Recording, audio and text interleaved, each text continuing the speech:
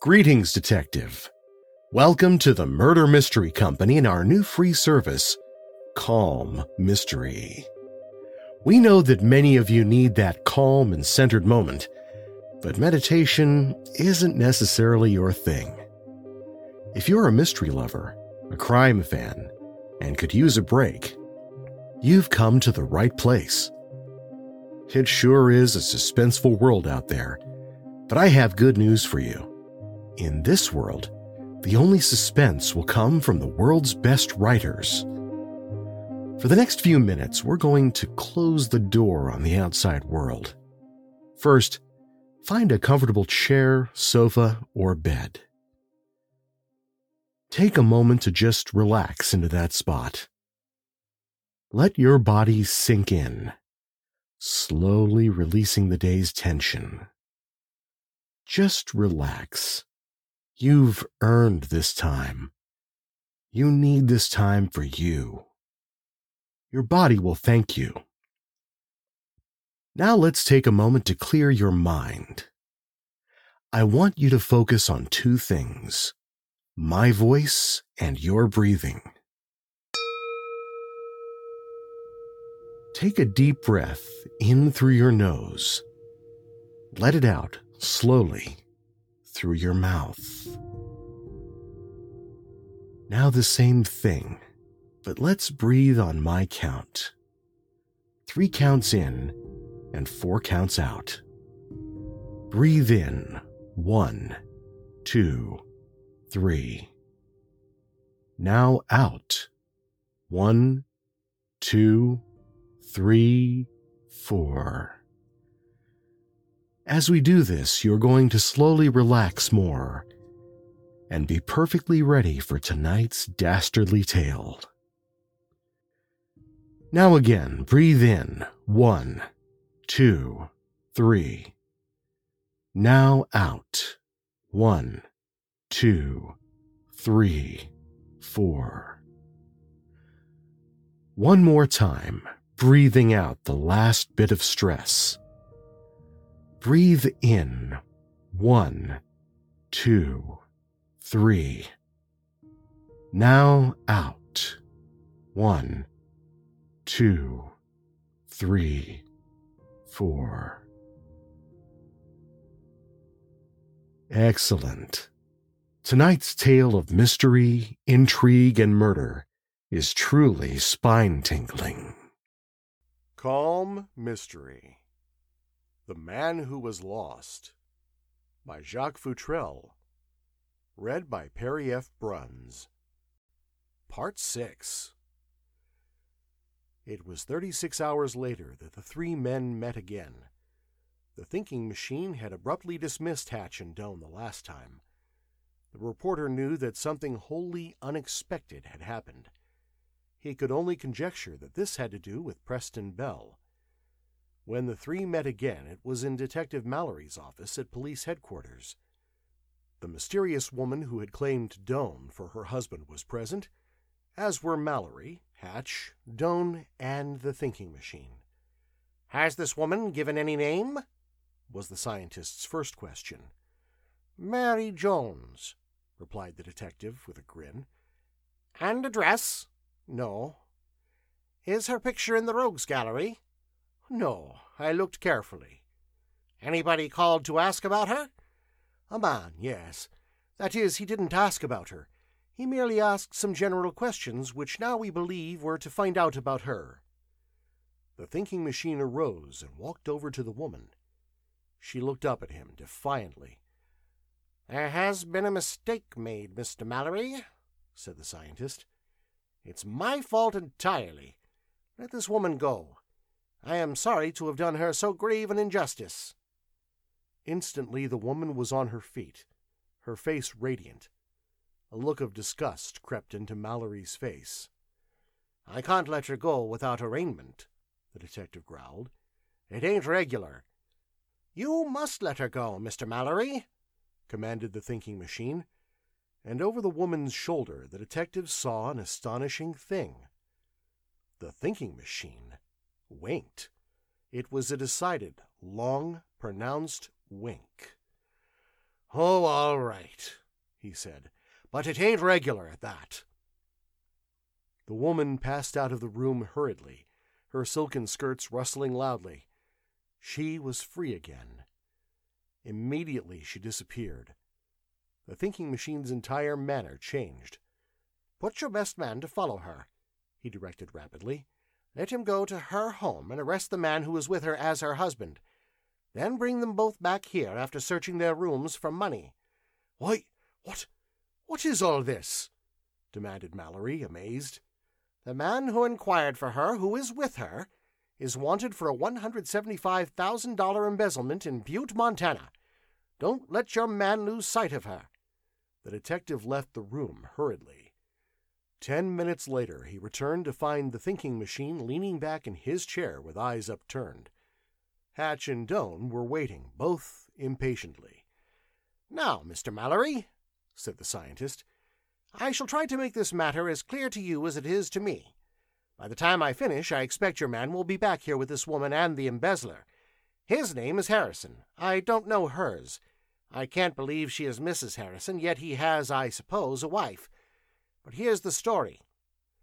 It is the chaining together of fact after fact, a necessary logical sequence to a series of incidents which are, separately, deeply puzzling." The detective lighted a cigar, and the others disposed themselves comfortably to listen. "This gentleman came to me," began the thinking machine, "with a story of loss of memory. He told me that he knew neither his name, home, occupation, nor anything whatever about himself. At the moment it struck me as a case for a mental expert. Still, I was interested. It seemed to be a remarkable case of aphasia.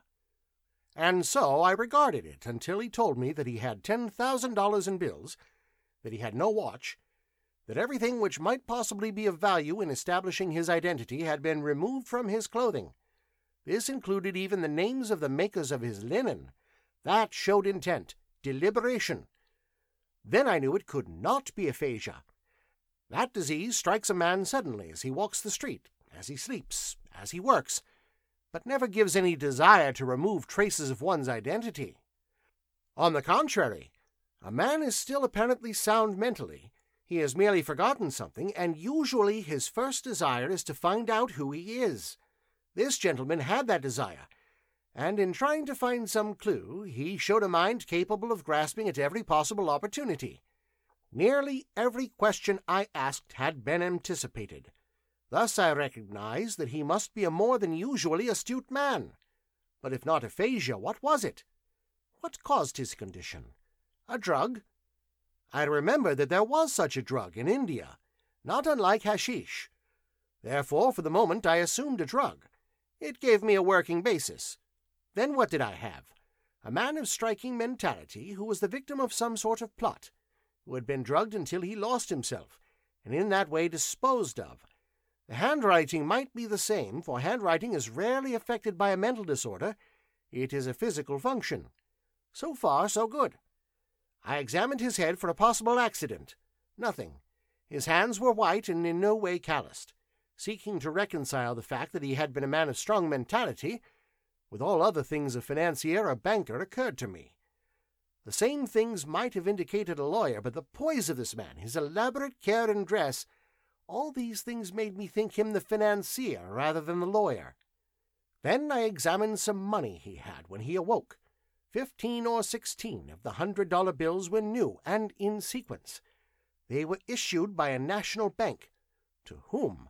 The possibilities were that the bank would have a record. I wired asking about this and also asked Mr. Hatch to have his correspondents make inquiries in various cities for a John Doan. It was not impossible that John Doan was his name. Now I believe it will be safe for me to say that when he registered at the hotel, he was drugged. His own name slipped his mind, and he signed John Doan, the first name that came to him. That is not his name. While waiting an answer from the bank, I tried to arouse his memory by referring to things in the West. It appeared possible that he might have brought the money from the West with him. Then, still with the idea that he was a financier, I sent him to the financial district. There was a result. The word copper aroused him so that he fainted after shouting, "Sell copper, sell, sell, sell." In a way, my estimate of the man was confirmed. He was or had been in a copper deal, selling copper in the market or planning to do so. I know nothing of the intricacies of the stock market, but there came instantly to me the thought that a man who would faint away in such a case must be vitally interested as well as ill. Thus, I had a financier in a copper deal, drugged as a result of a conspiracy. Do you follow me, Mr. Mallory? Sure, was the reply. At this point, I received a telegram from the Butte Bank telling me that the $100 bills I asked about had been burned. This telegram was signed Preston Bell, cashier. If that were true, the bills this man had were counterfeit. There were no ifs about that. I asked him if he knew Preston Bell. It was the only name of a person to arouse him in any way. A man knows his own name better than anything in the world. Therefore, was it his? For a moment, I presumed it was. Thus the case stood. Preston Bell, cashier of the Butte Bank, had been drugged, was the victim of a conspiracy, which was probably a part of some great move in copper. But if this man were Preston Bell, how came the signature there? Part of the office regulation? It happens hundreds of times that a name is so used, particularly on telegrams. Well, this man who was lost, Doane or Preston Bell, went to sleep in my apartments. At that time, I believed it fully possible that he was a counterfeiter, as the bills were supposedly burned, and I sent Mr. Hatch to consult an expert. I also wired for details of the fire loss in Butte and names of persons who had any knowledge of the matter. This done, I removed and examined this gentleman's shoes for the name of the maker. I found it. The shoes were of fine quality, probably made to order for him. Remember, at this time I believed this gentleman to be Preston Bell, for reasons I have stated. I wired to the maker or retailer to know if he had a record of a sale of the shoes, describing them in detail, to any financier or banker. I also wired to the Denver police to know if any financier or banker had been away from there for 4 or 5 weeks. Then came the somewhat startling information through Mr. Hatch that the $100 bills were genuine. That answer meant that Preston Bell, as I had begun to think of him, was either a thief or the victim of some sort of financial conspiracy. During the silence which followed, every eye was turned on the man who was lost. Doane, or Preston Bell. He sat staring straight ahead of him with hands nervously clenched. On his face was written the sign of a desperate mental struggle. He was still trying to recall the past. Then, the thinking machine resumed, I heard from the Denver police. There was no leading financier or banker out of the city so far as they could learn hurriedly. It was not conclusive, but it aided me. Also, I received another telegram from Butte, signed Preston Bell, telling me the circumstances of the supposed burning of the $100 bills. It did not show that they were burned at all. It was merely an assumption that they had been. They were last seen in President Harrison's office. Harrison, Harrison, Harrison, repeated Doane. Vaguely, I could see the possibility of something financially wrong in the bank. Possibly Harrison, even Mr. Bell here, knew of it. Banks do not apply for permission to reissue bills unless they are positive of the original loss. Yet here were the bills. Obviously some sort of jugglery. I wired to the police of Butte, asking some questions. The answer was that Harrison had embezzled $175,000 and had disappeared. Now I knew he had part of the missing, supposedly burned bills with him. It was obvious. Was Bell also a thief? The same telegram said that Mr. Bell's reputation was of the best, and he was out of the city.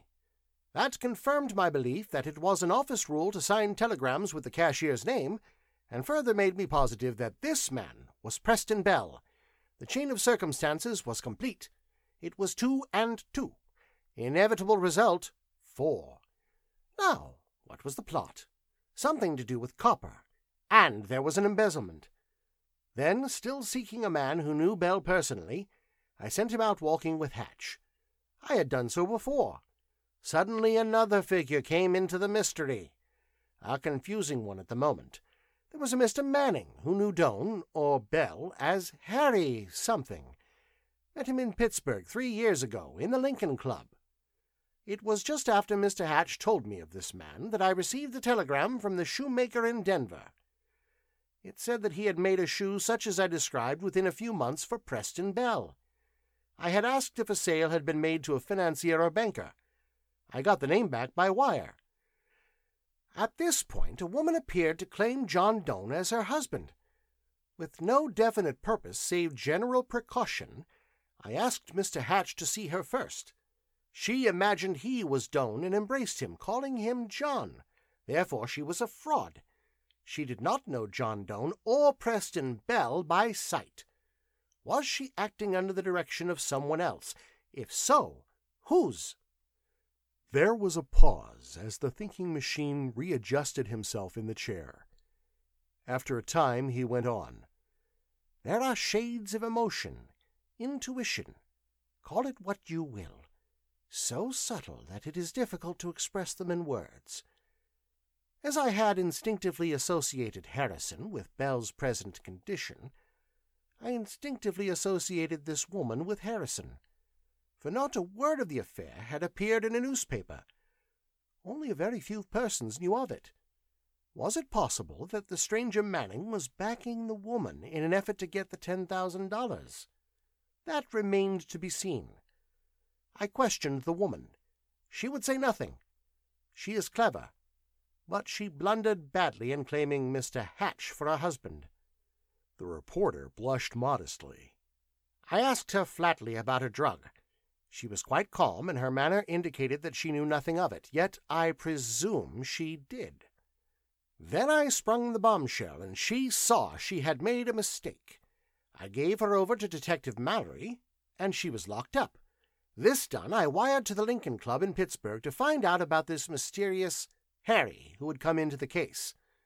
I was so confident that I also wired to Mr. Bell in Butte, presuming that there was a Mrs. Bell, asking about her husband. Then Manning came to see me. I knew he came because he had remembered the name he knew you by. And the thinking machine turned to the central figure in this strange entanglement of identity. Although he seemed surprised when I told him as much. He knew you as Harry Pillsbury. I asked him who the woman was. His manner told me that he knew nothing whatever of her. Then it came back to her as an associate of Harrison, your enemy, for some reason, and I could see it in no other light. It was her purpose to get hold of you and possibly keep you a prisoner, at least until some gigantic deal in which copper figured was disposed of. That was what I surmised. Then another telegram came from the Lincoln Club in Pittsburgh. The name of Harry Pillsbury appeared as a visitor in the book in January, 3 years ago. It was you. Manning is not the sort of man to be mistaken. And then there remained only one point to be solved as I then saw the case. That was an answer from Mrs. Preston Bell. If there was a Mrs. Bell, she would know where her husband was. Again there was silence. 1,000 things were running through Bell's mind. The story had been told so pointedly, and was so vitally a part of him that semi-recollection was again on his face. That telegram said that Preston Bell was in Honolulu, that the wife had received a cable dispatch that day. Then, frankly, I was puzzled. So puzzled, in fact, that the entire fabric I had constructed seemed to melt away before my eyes.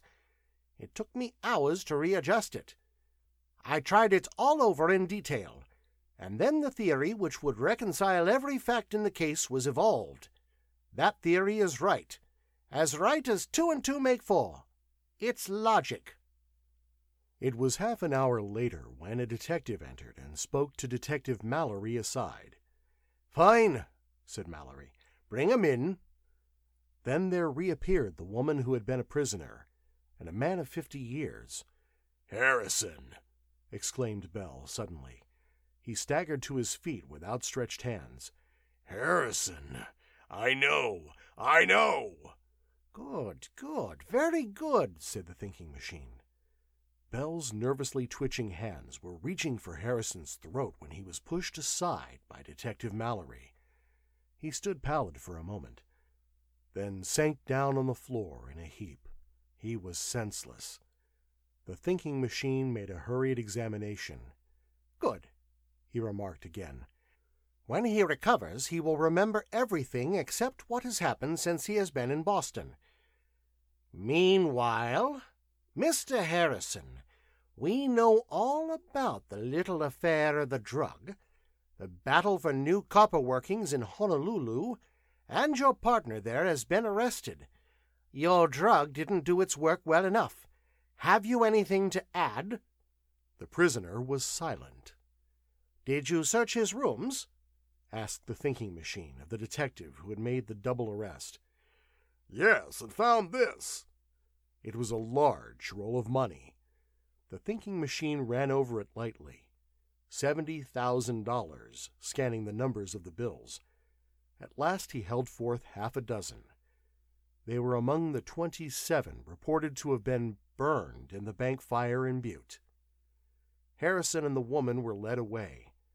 Subsequently, it developed that he had been systematically robbing the bank of which he was president for years, was responsible for the fire, at which time he had evidently expected to make a great haul, and that the woman was not his wife. Following his arrest, this entire story came out. Also the facts of the gigantic copper deal, in which he had tried to rid himself of Bell, who was his partner, and had sent another man to Honolulu in Bell's name to buy up options on some valuable copper property there. This confederate in Honolulu had sent the cable dispatches to the wife in Butte. She accepted them without question. It was a day or so later that Hatch dropped in to see the thinking machine and asked a few questions. "How did Bell happen to have that $10,000? "It was given to him, probably because it was safer to have him rambling about the country not knowing who he was than to kill him." "And how did he happen to be here?" "That question may be answered at the trial." "And how did it come that Bell was once known as Harry Pillsbury?" "Bell is a director in United States Steel, I have since learned. There was a secret meeting of this board in Pittsburgh 3 years ago. He went incog to attend that meeting and was introduced to the Lincoln Club as Harry Pillsbury." "Oh!" exclaimed Hatch. That's the end of The Man Who Was Lost by Jacques Futrelle.